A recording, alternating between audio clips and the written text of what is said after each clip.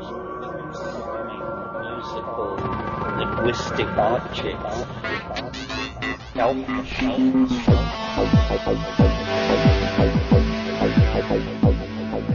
Greetings from Cyberdelic Space. This is Lorenzo, and I'm your host here in the Psychedelic Salon. So, how are you doing today? Hopefully, you aren't too tightly connected to your television set, because the screwheads who are pretending to run this country are doing their best to convince everybody that the sky is falling. Luckily for us, fellow saloner Patrick T. hasn't panicked, but instead sent us some of his hard-earned cash, which is definitely going to be used to keep the Psychedelic Salon coming your way each week. So thanks for your donation, Patrick. It's greatly appreciated. And Patrick also sent a message that is similar to quite a few emails that come in each week. Here's part of what he said. Lorenzo, thank you for the Psychedelic Salon. It is really such a treasure trove of information. I've been listening every day on my commute. I just attended the Horizons Conference in New York on inspiration from listening to the Salon. It was great. I heard Alex and Allison Gray and Encyclopedia Pictura and was really inspired. My interest is in psychedelic art, research, and therapy, especially as an adaptive technology for people with disabilities. I am particularly interested in psychedelic therapy, MDMA and LSD. Do you have any general recommendations for how one might go about finding local information on that? How one might go about researching specific therapists? Can you help me or give me some general ideas? I really wish I could, Patrick, but finding the others, particularly in the climate of fear that we are immersed in these days, well, it isn't easy. To begin with, most people are afraid to even stand up and be honest about how they feel about psychedelic medicines. I know that when I was still caught in the web of corporate America, that I seldom voiced my opinion on these matters. Yet, once I did start to make little statements here and there, I was very pleasantly surprised at how quickly the others found me.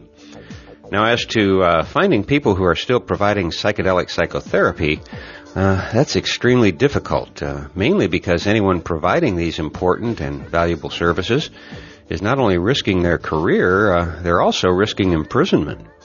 Now, the good news is that thanks to the impressive work that Michael and Annie Mithofer and their staff has been doing on the study of MDMA as a tool to be used to help people recover from traumas such as rape and war, well, it looks like they may receive approval for a much larger study in the not-too-distant future.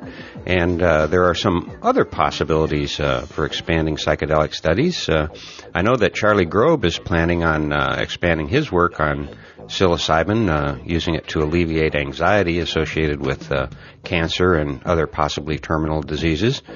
So we should all be looking out for news of these and other studies that are gradually gaining a little traction in the research community. I wish I could give you a better answer than that, Patrick, but for now, that's about all we have to go on. But thanks again for the donations, and particularly for your kind words. It's always nice to hear from fellow saloners who thank me for the podcast. Even though I've pretty much had to give up responding to email, I do make a point of reading everything that comes in. And I'm here to tell you that all of your kind words are very much appreciated. Now, as for today's podcast, the first thing I should mention is something that was raised in an email from Taryn Healer, who had this to say about last week's podcast with Robert Anton Wilson. And here's part of what he had to say. I really liked this story, but did anything else crystallize at the end? Or did Bob just start talking nonsense after a while? I asked because the recording seemed to end abruptly. Well, you caught me there, Taryn Healer. As you guessed, yes, I did more or less cut Bob off when the first side of the tape came to an end. But the good news is that it actually did come at a good point, because he completely changed the topic and began talking about extending human lifespan to several centuries.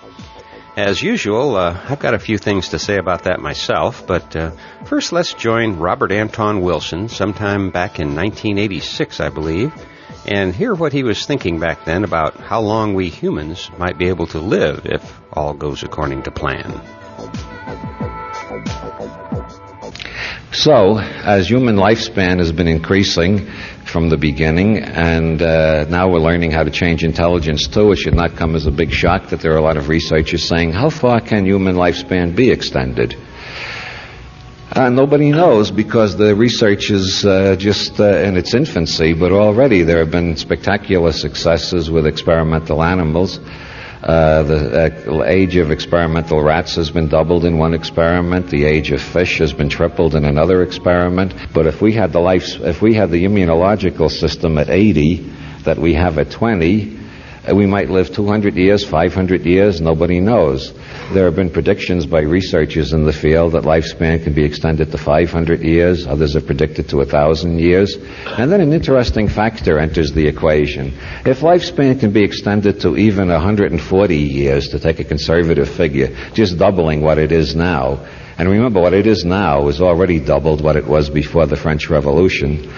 If it could be extended to 140 years, then everybody who would ordinarily die in 70 years will be around for 140 years. That means, in the case of most of us, we'll be around for over 100 years more of scientific investigation into longevity. With 100 years more investigation, who knows what breakthroughs could happen. Maybe we will learn how to transfer consciousness into silicon. If we can find a way to translate the structure of my brain into silicon chips, then my consciousness would be in the silicon chips, and since silicon is potentially immortal, I would be immortal. Is that science fiction? Well, the atom bomb was science fiction once. I remember when I was in high school, I remember a lot of experts saying we'd never be able to reach the moon. And I remember other experts saying, oh, we can reach the moon, but it will take at least 100 years. So if you look at the longevity revolution from either a radical or a conservative perspective, you look at it radically, nobody knows what we might do by the year 2000, since knowledge is accelerating faster all the time. Look at it conservatively and say that all we're going to do is increase lifespan to maybe twice what it is now. That means we'll be living through so much more history and so many more breakthroughs that we have no idea how far it can be extended. It is quite thinkable that there are people in this audience right now who will never die. That's a statement that could never be made before in history.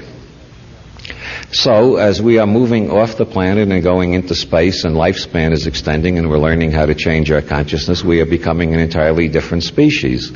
But that shouldn't be too much of a shock. We became an entirely different species in the way we behave, the way we related to one another, and in our whole cosmology when we graduated from being hunters and gatherers to the stage of the first Bronze Age agricultural civilizations. And we went through an equally astounding metamorphoses when we went from the agricultural age to the industrial age. And we're already in the process of a tremendous change now as we're going into the computer age. Nobody quite knows where it's taking us, except it's taking us to entirely new dimensions of organization and possibility.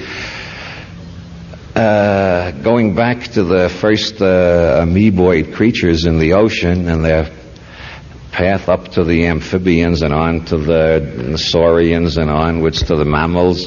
It has taken 4.5 million years to get where we are now, but we're moving faster all the time.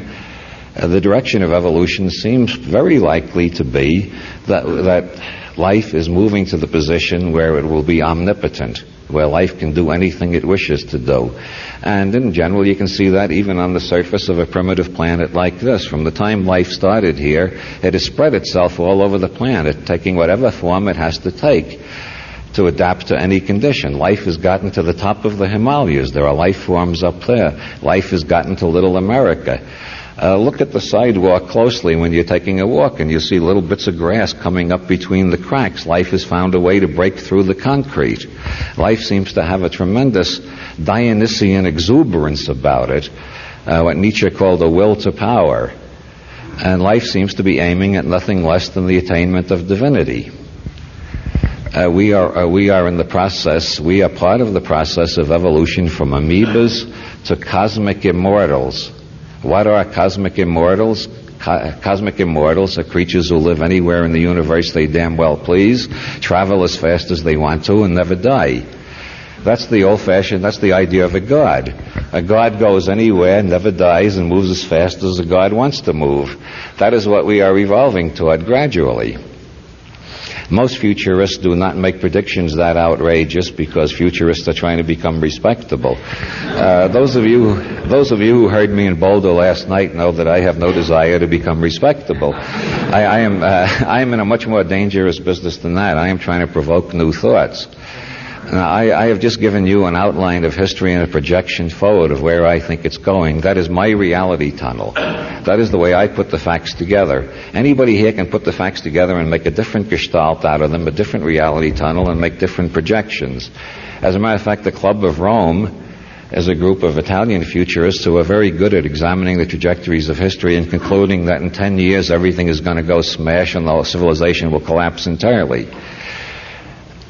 Since we don't know what the future is until the future gets at us, and the future only comes at us one day at a time, which gives us a chance to adjust to it. Imagine if it arrived a year at a time. Fortunately, we only have to deal with it one day at a time. Since nobody knows what it's going to be, it seems that it is one of those areas which in sociology is known as the area of self-fulfilling prophecy. If people have a definite belief about what the future is going to be, that tends to produce that type of future. On the individual level, if you decide I can't pass the examination, you won't study. Why bother studying if you know you can't pass? So that'll be a self-fulfilling prophecy. You'll fail the examination. If you think they wouldn't hire me for a job like that, you won't go in for the job interview. On the other hand, somebody who thinks I'm just right for that job and I'll make them realize it goes in and gets the job. So a great many things are created by self-fulfilling prophecies. So I think the Club of Rome, by creating this prophecy that the whole of civilization is going to collapse in 10 years and we're going to be wrecked and we'll have no energy and we'll be back in the Dark Ages, they have created a momentum which can very well lead to that conclusion. I think by the same token, the kind of optimistic future scenario that I've been outlining can also be a self-fulfilling prophecy. If a lot of people think, yeah, I would like to live indefinitely, maybe you're not ready for immortality yet. Maybe the thought is metaphysically staggering. But if you're thinking, I'd like to live a couple of 100 years, I don't want to die when I'm only 70, just starting to figure things out, and you think, yeah, I would like to get smarter, and yes, I would like to travel across galaxies like Captain Kirk. If you get excited by visions like that, and if enough people get excited by visions like that, and if you see far off ahead of those visions the evolution to cosmic immortality, then that too can become a self-fulfilling prophecy. It may have been innate in evolution from the beginning, or it may just have been invented by Nietzsche and a few other philosophers since Nietzsche. But it is possible. And the more people who are excited about it and believe in it and put their energy in it, the more likely it is to happen.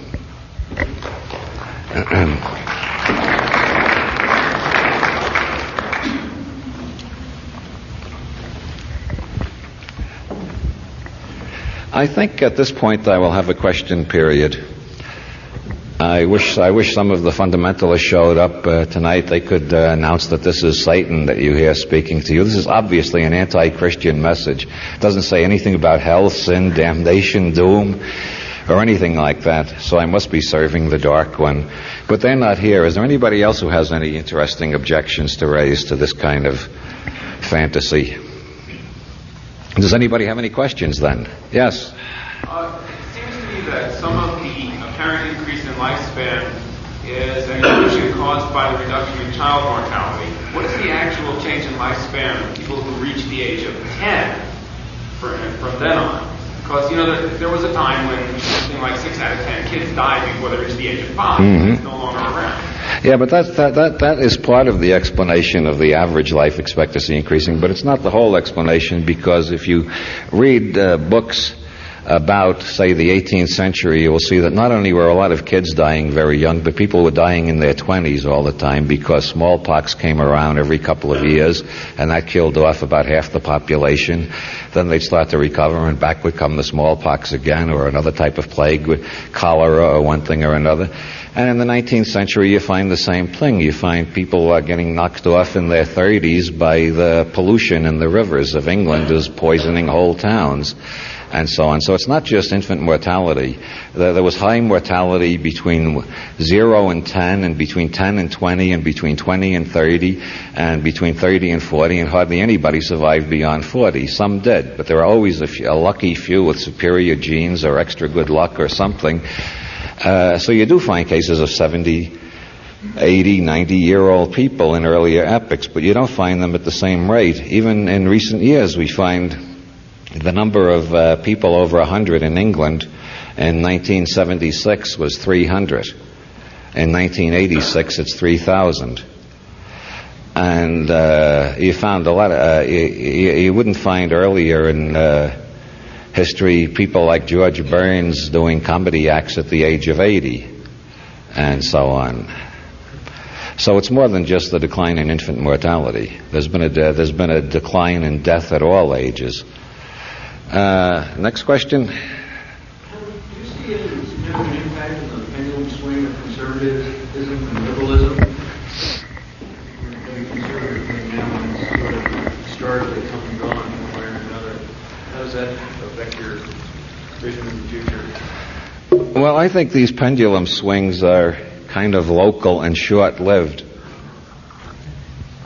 If you look at the pattern that I've been talking about, the doubling of knowledge, if you look at history from 1750 to the present, you got these pendulum swings of liberalism and conservatism, but the overall pattern has been one of increasing lifespan, increasing literacy throughout the Western world and then throughout the Third World too in the last couple of decades, in increasing optimism through most parts of the population. Surveys show that Americans have very little faith in their government these days, and people who only register that, who only ask that question in polls say, well, everybody is cynical and disillusioned.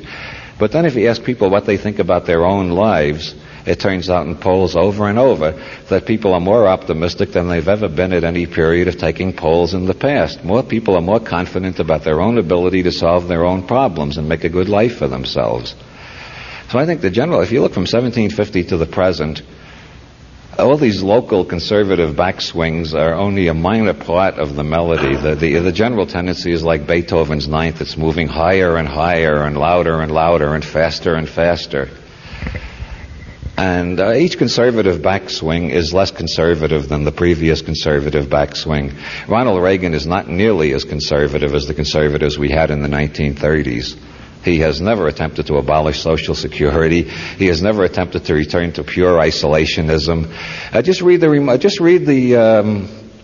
polemics written by Republican conservatives in the 1930s and compare them with Ronald Reagan's type of conservatism. Nobody really wants to go back to the conservatism of the past. It really is dead.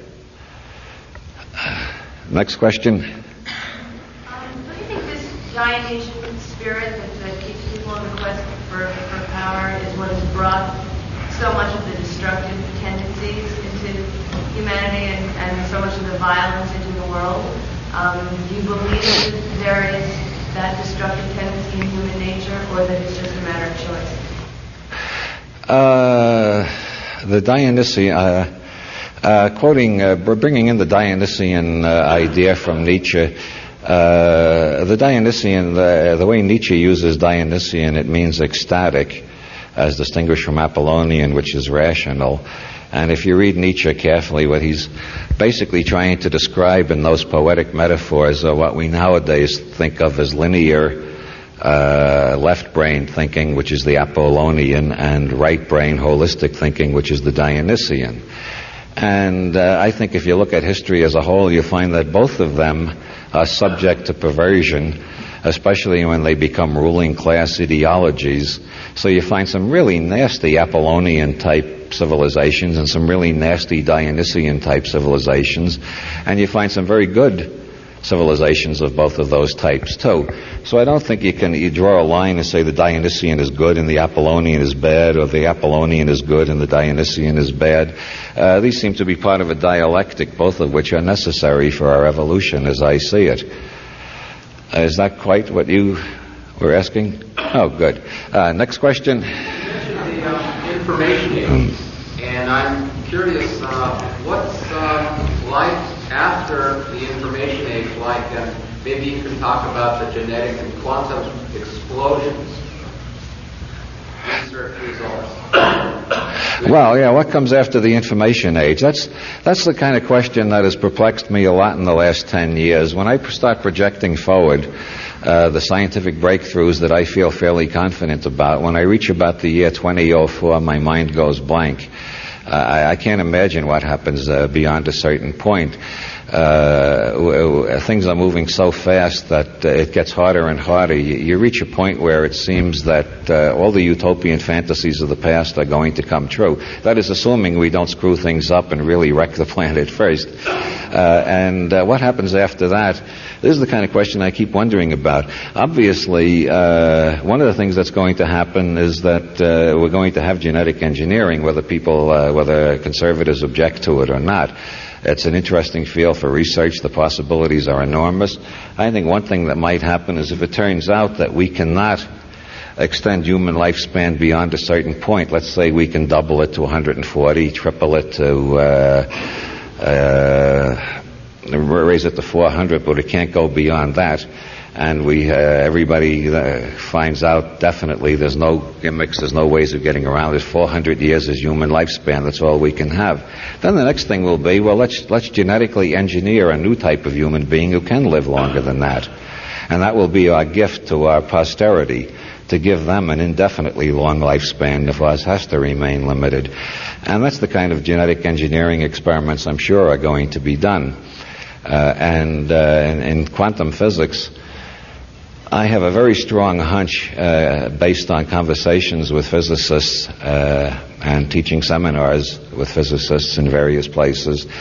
We are very soon going to learn how to access the zero-point energy.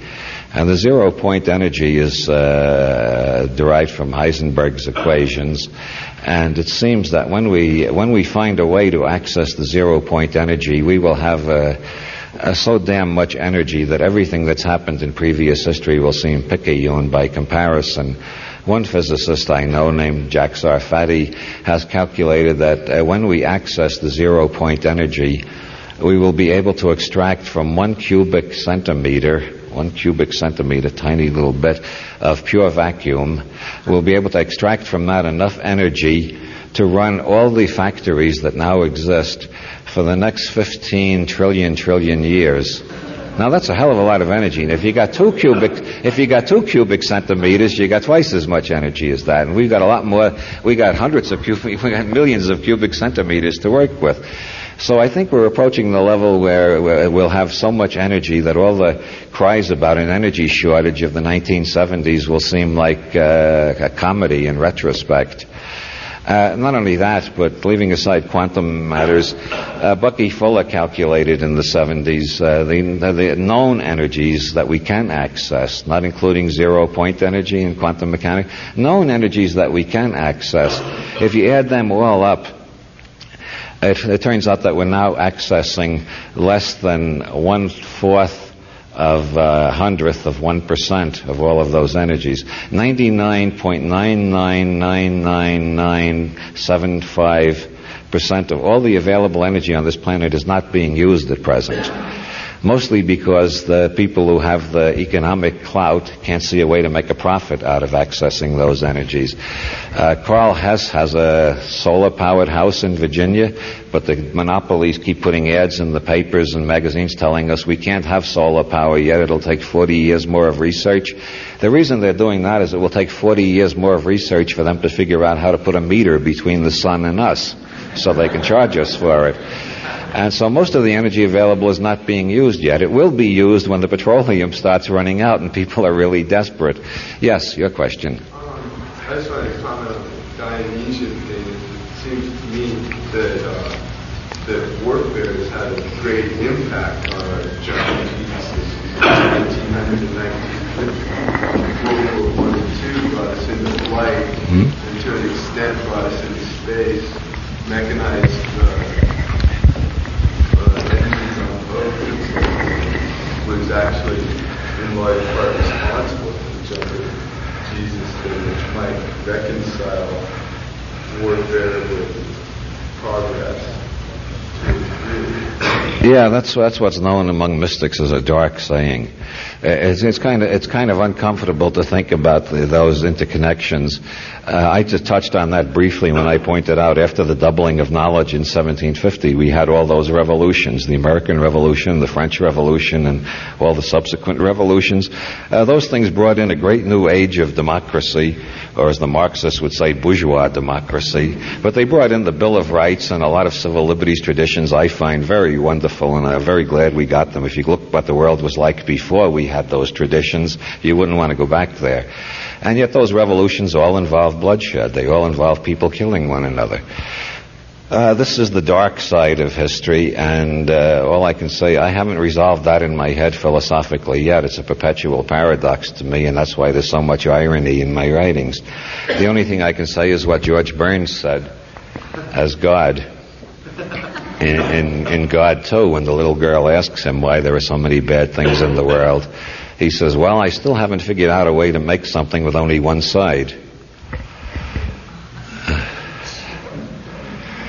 Which is sort of the Taoist outlook. Yes? I have a question. I know you've written about political assassinations in this country. I wonder whether for you it's more than a device for selling books, or what is the significance?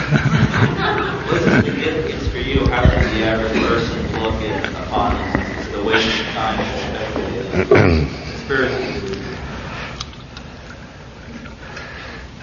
A device for selling books. Like all writers, I am eager to sell my books. But whenever people say, do you do this just to sell books, I get this weird feeling that, Jesus, if I wish I knew how to sell books. I mean, if I really knew how to sell books, I'd be a lot richer than I am. No, I don't do anything to sell books. I hope my books will sell, but while I'm writing the books, I am carried along by other processes that involve the two sides of the brain working together, in the conscious and the unconscious, and I never know what's going to come out until it's finished. That's what's known as the creative process. If you knew what you were doing, it wouldn't be creative. It would just be rote work. One of the reasons I write about conspiracy so much is because I am interested in different levels of thinking, and I have observed that many people don't know the difference between an assertion and an argument. And so I have written my books using conspiracy theories and other gimmicks to make clear the difference between an assertion and an argument. So that if you accept things as assertions, you turn the pages, you find a little bit later they're just assertions. There's no evidence for them whatsoever. I would like the readers of my books to come out, if they read enough of them, with a clear idea of what's an assertion and what's an argument. And then beyond that, if they can see the difference between a legal argument and a philosophical argument, they will have gone a little further. And if they can see the difference between a scientific argument and a philosophical argument, they will have gone a little further. And then when they can distinguish between a scientific proof, a philosophical proof, a legal proof, and a bland assertion like "God told me to tell you," then they will have achieved a certain increase in intelligence, and I will feel proud of my work. And that's what I'm trying to do in bringing up controversial subjects: is teach people to look at controversial subjects in a clear way. Professional conspiracy buffs, they put together 10 statements on a page. One of them may have some validity. The others are pure assertion, and they get away with this because most people don't know how to tell an assertion from an argument. Every lawyer knows this. You get people in court and you try to restrict them to plain facts, and they think the judge and the lawyers are conspiring against them because they can't insert all their prejudices into the record like they're accustomed to doing in ordinary conversation. And not that the legal system is a model of clarity, but most people aren't even equipped to deal with that. If they try to deal with scientific questions, they'd be even more aghast. Most people just have no concept of how foggy their own thinking is and how much emotionalism and prejudice is leading them around all the time. And I do find it appalling. A lot of conspiracy buffs take advantage of that. I lived through the McCarthy era, and one of my friends was in the 1960s accused of being involved in the Kennedy assassination, and he went crazy because of that. And I am a very firm believer in that part of the Old Testament which says, "Thou shalt not bear false witness against thy neighbor." And I have a real repugnance for people who make wild and reckless charges. So that's why I keep coming back to conspiracy theories. Next question. What would you call the next step after the information age? And I would like to suggest that you call it the choice age, the age of choice, because that we get to a point where our bodies aren't that important and we're able to just choose the reality that we want. So everything else becomes rather irrelevant. The second thing I wanted to say has to do with medicine. And I'd like you to talk about the future of medicine for a little while, if you would, because I see a change in paradigm coming that has to do with medicine that is, what are you looking for? I was wondering if there was a chair up here. Medicine that we... I'll sit here. My question was about medicine and health. In the past, doctors have tried to make us well, and we've waited around for them to do that. In the future, I think we will just change our own lives and start approaching our own health and let doctors just go do their own thing. Well, my first comment on that is, as I said earlier, scientists are human beings too. And I think one of the most important things that's happening at present is scientists are learning that they're human beings and are learning to see more clearly how their prejudices can deceive them too. It doesn't just happen to lay people. And I think a classic example of that is the fact that homeopathic medicine in this country has virtually been extinguished. You can hardly find homeopathic physicians. People who go to homeopathic physicians are regarded as eccentric or desperate or something like that. And yet in England, homeopathic medicine is just as respectable as allopathic medicine, the kind of medicine we have here.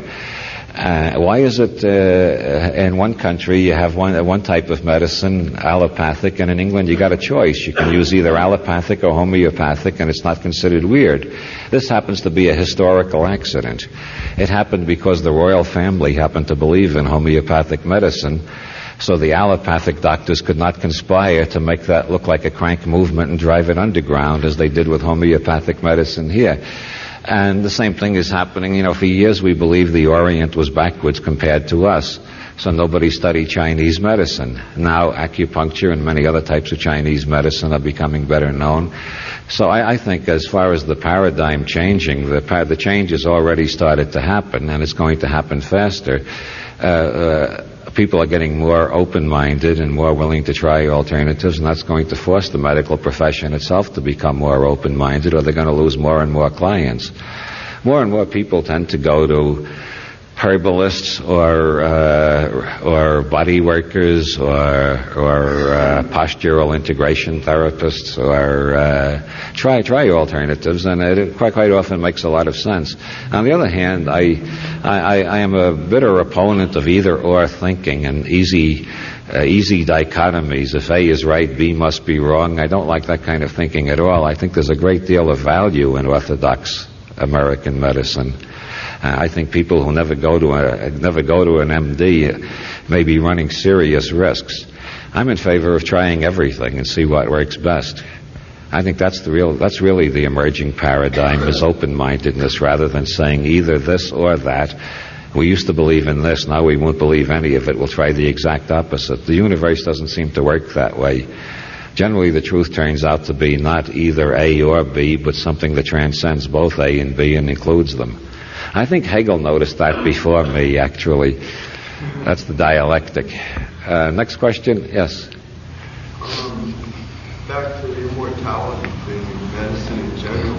At the risk of sounding like a Marxist, do you think that these life extension techniques will be made available to the common people, or those who I don't see anything wrong with sounding like a Marxist. I often sound like a Marxist myself. My attitude is use every reality tunnel where it's useful. I find Marxism very useful in analyzing a lot of phenomena. I find Freudianism very useful too. I use whatever model seems best for each case. I find most cases I understand a lot more if I look at it through 4 models instead of just through one. And I generally use the Marxist model as one of my four for thinking of most things. But your question is what I think Marx would have called vulgar Marxism. Pardon me. Marx did coin that phrase himself. There is an assumption in there that they will keep something away from us. That is based on the idea that they are smarter than us. I don't accept that. I regard myself and my friends as the real power elite. I don't think anybody is smarter than us or going to get anywhere faster than us. And so I don't worry about those mighty figures who are tougher and smarter and shrewder and are going to keep everything to themselves, because I just think I happen to know the smartest scientists on the planet. And I'm going to hear about life extension before most people do. And I'm going to spread the word as fast as I can. Meanwhile, I think that field will turn out to be very much like automobiles or computers or most other things in modern technology. Henry Ford was the first one to discover you make a hell of a lot more by making cheap cars and selling them to everybody than you do by making expensive cars and selling them only to millionaires. And that's why there are so many cheap computers around now, because that knowledge is spread beyond the automobile industry. As soon as life extension technology is achieved, in a laboratory, the next thing they'll do is find out how cheap they can sell it, because you make a lot more by selling to 8 billion people on the planet than you make by selling it to 20 billionaires. And so I'm not really worried about that scenario. Yes? I have some problem with any notion of them at all. In fact, the more we think of everybody as us, the easier it's going to be. Yes, I agree absolutely. I think we should think of the human race as one family. I just happen to think that my particular section is the smartest part of the family, but that's... Yes? Given what you said about political stupidity and about the information age that's coming up, can any kind of political structure or power elite survive the upcoming information explosion? Well, I don't think so. I think they're all going to collapse. I don't know what's going to replace them. I'm still working on that problem. But it seems to me every existing political system and every existing political theory is based on assumptions that are, well, some of them go back 2,000 years, some of them go back 6,000 years, some of them go back to when America was an agricultural nation before the invention of the automobile. There are hardly any political theories that are contemporary with 1986. The people who are trying to think of a political theory contemporary with 1986, like Marilyn Ferguson and F.M. Esfandiari, come up with wild scenarios which I don't think are going to be anything like what will emerge. I think what will emerge will be a synergetic product that astonishes all of us. But it will be much more libertarian than anything we've had in the past. For two reasons. People are getting more literate all over the world. No, more than two reasons. Literacy is spreading faster and faster. There are more and more university graduates everywhere. It's happening, in the United States, 4% were university graduates in 1900. Now it's around 60%. And the same thing is happening in the rest of the world at a slower rate. Literacy is spreading into all the parts of the third world where everybody was illiterate 20 years ago. You got increasing literacy.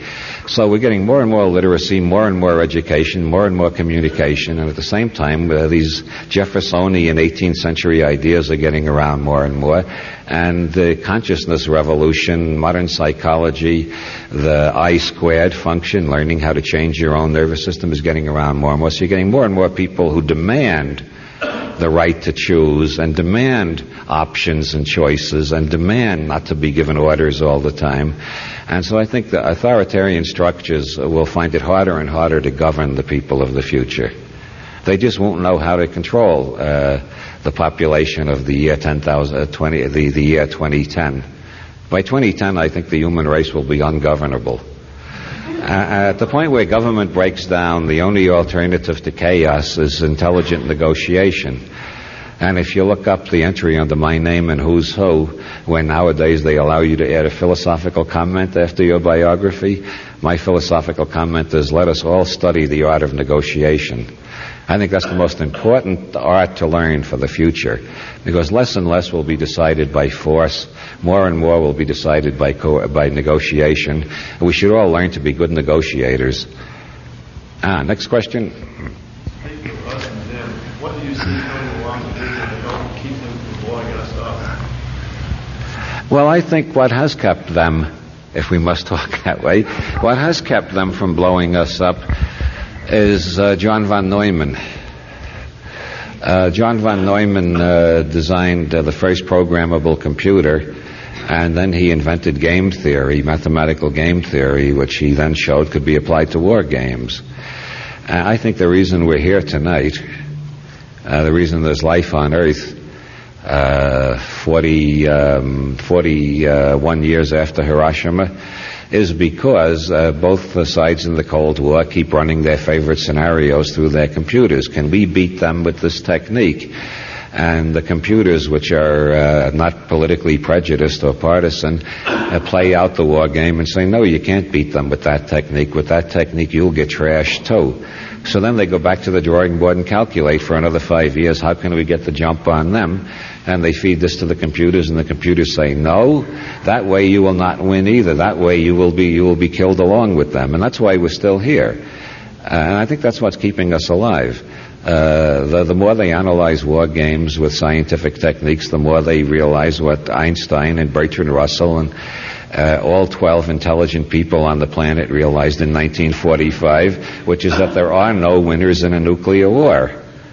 I think that message will eventually get through, and I even suspect that it is beginning to get through. I think some of the recent negotiations at Geneva show a slight sense that they're not faking so much, that they are they are trying to learn how to negotiate with each other instead of just bluff each other.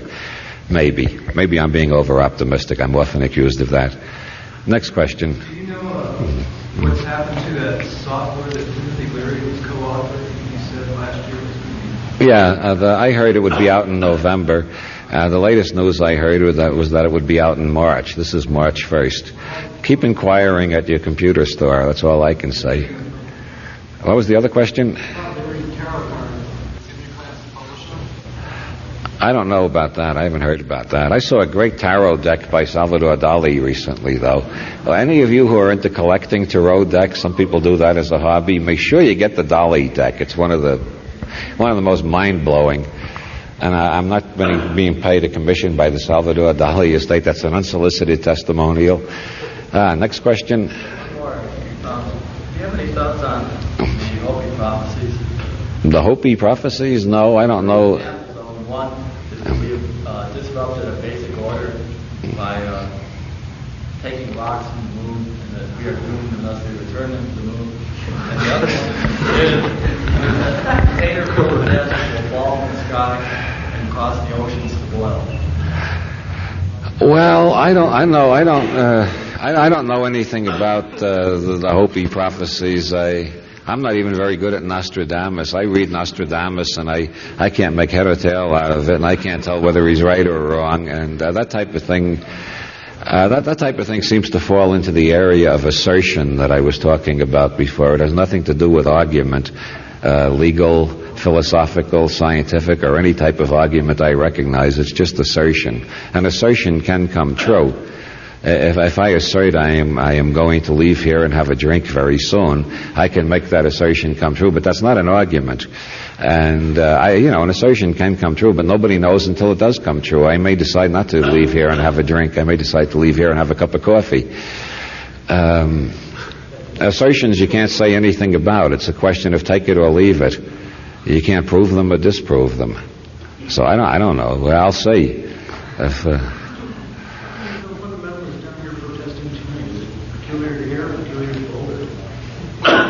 I don't know. I asked them last night, would they please come to the Denver lecture too and bring all their friends. I said, if you can get a bigger demonstration, I'd get more publicity and sell more books, and I'd be very grateful to you. And I think that may have discouraged them. I think their goal is not to help me sell books, so they decided to boycott me instead. That's the trouble with being honest, you see. You always end up screwing yourself that way.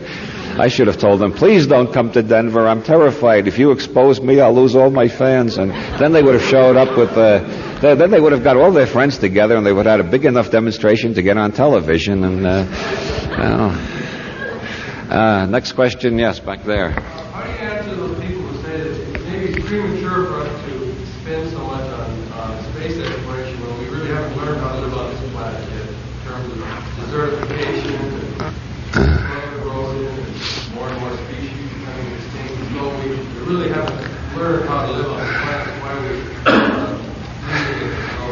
soils as?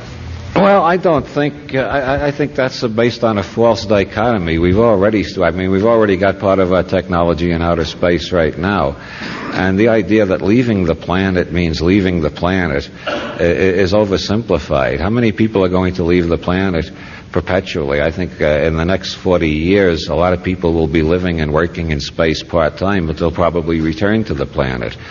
The idea that it's like saying, why leave Europe and go to the United States on a lecture tour? Shouldn't you solve the problems of Europe first? I do everything I can to solve the problems of Europe. I lecture wherever they ask me to lecture over there. But I don't feel I'm deserting Europe when I spend a few weeks visiting the United States. I don't think Europe and the United States are that far separate. They're part of one system. And I don't think Earth is that separate from the rest of the solar system. It's part of one system.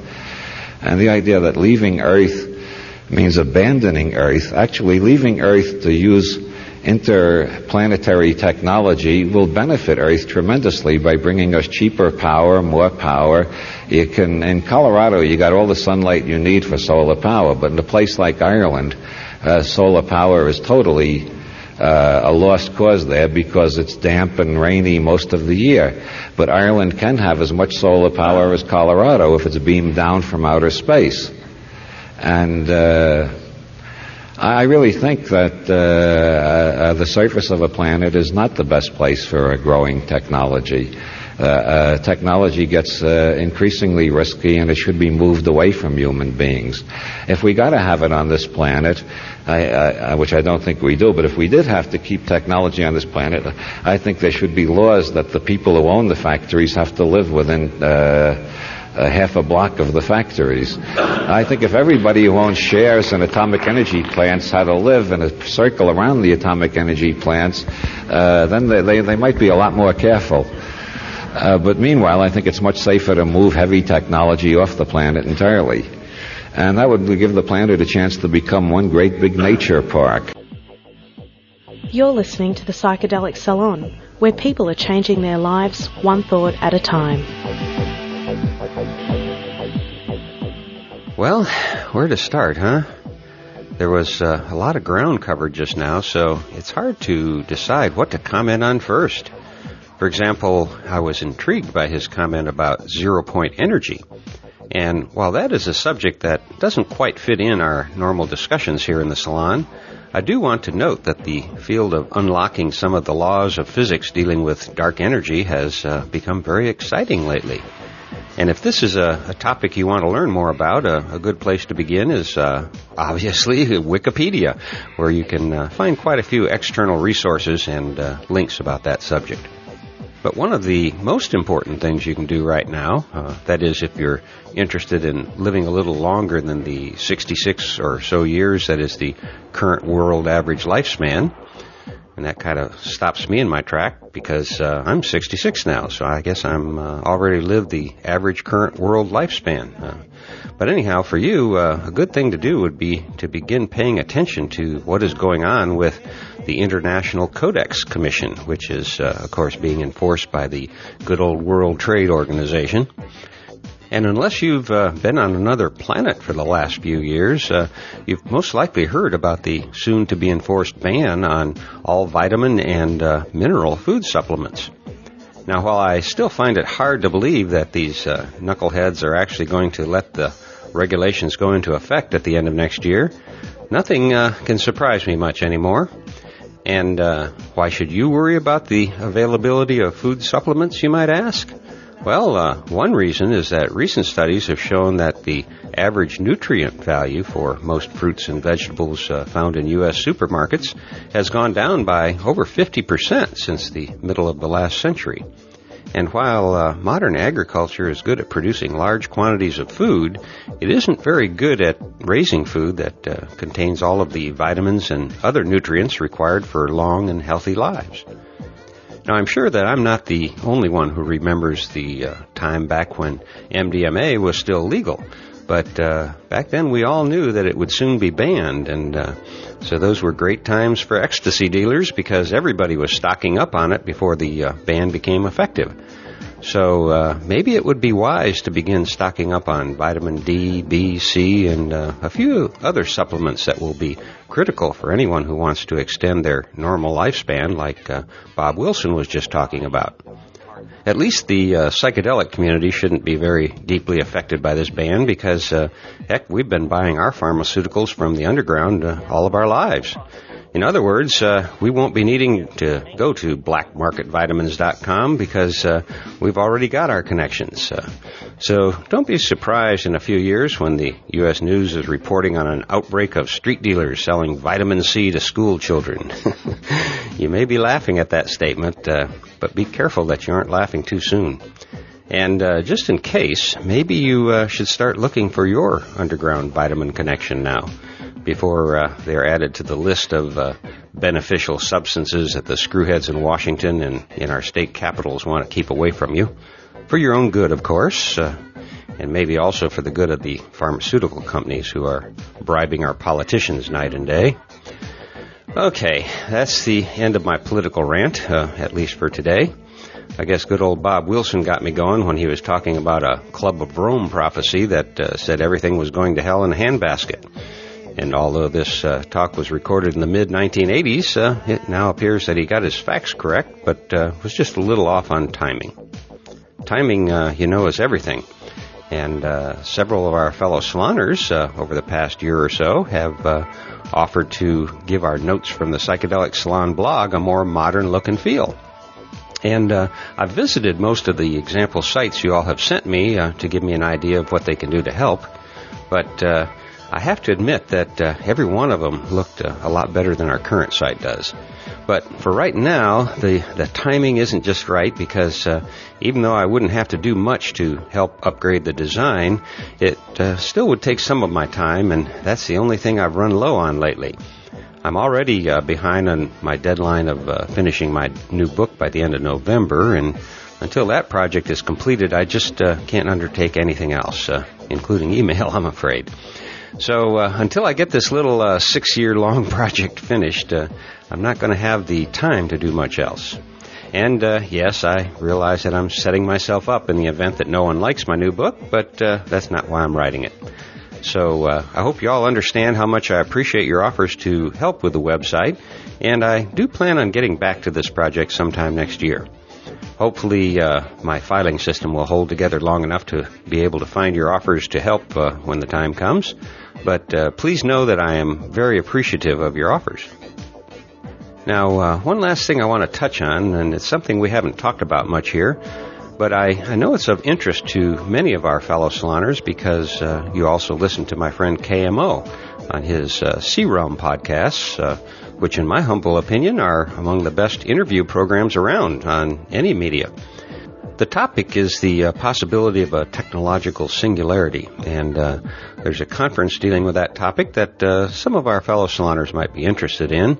So let me just read a short announcement about what is called the Singularity Summit, and it's going to be held on October 25th from 9 a.m. to 5 p.m. At the Montgomery Theater in San Jose, California. And their announcement says, throughout the past half-century, the field of artificial intelligence, AI, has been progressing steadily. As progress continues, it is likely that the problem-solving abilities of AI systems will approach and then surpass the brightest human minds. So, if so, it is also likely these systems will acquire the ability to improve their own programming without human assistance. The development of such systems should be approached with considerable forethought. The prospects and implications of powerful machine intelligence has been called a singularity by analogy to singularities in mathematical physics, particularly black holes. This analogy invokes the concept of the event horizon that shields the singularity from outside observation. This point of view is informed by the notion that it is difficult for us to predict what will be done by intellects that exceed our own mental ability. We consider it plausible that advanced AI systems may arrive in the next few decades, and the policies and precedents we set at the present will have significant influence over what will happen in the future. we think it is time for AI researchers and engineers to work together with society at large to craft a roadmap for the development of this technology to bring about a desirable and beneficial future. And the list of speakers who will be attending this conference is quite impressive. They include Peter Diamond, the founder of the X Prize Foundation, Esther Dyson, Ray Kurzweil, the Chief Technical Officer of Intel, the co-founder of PayPal, and, of course, Vernor Vinge, who is not only a renowned science fiction author, he's also the originator in 1993 of the concept of a technological singularity. And the announcement goes on to say, the Singularity Summit is the premier dialogue on the singularity. The first Singularity Summit was held at Stanford University in 2006 to further understanding and discussion about the singularity concept and the future of human technological progress. It was founded as a venue for leading thinkers to explore the subject, whether scientist, enthusiast, or skeptic.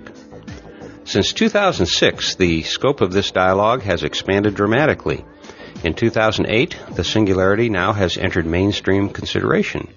IEEE Spectrum, a sober and mainstream technology publication, issued a special report on the subject.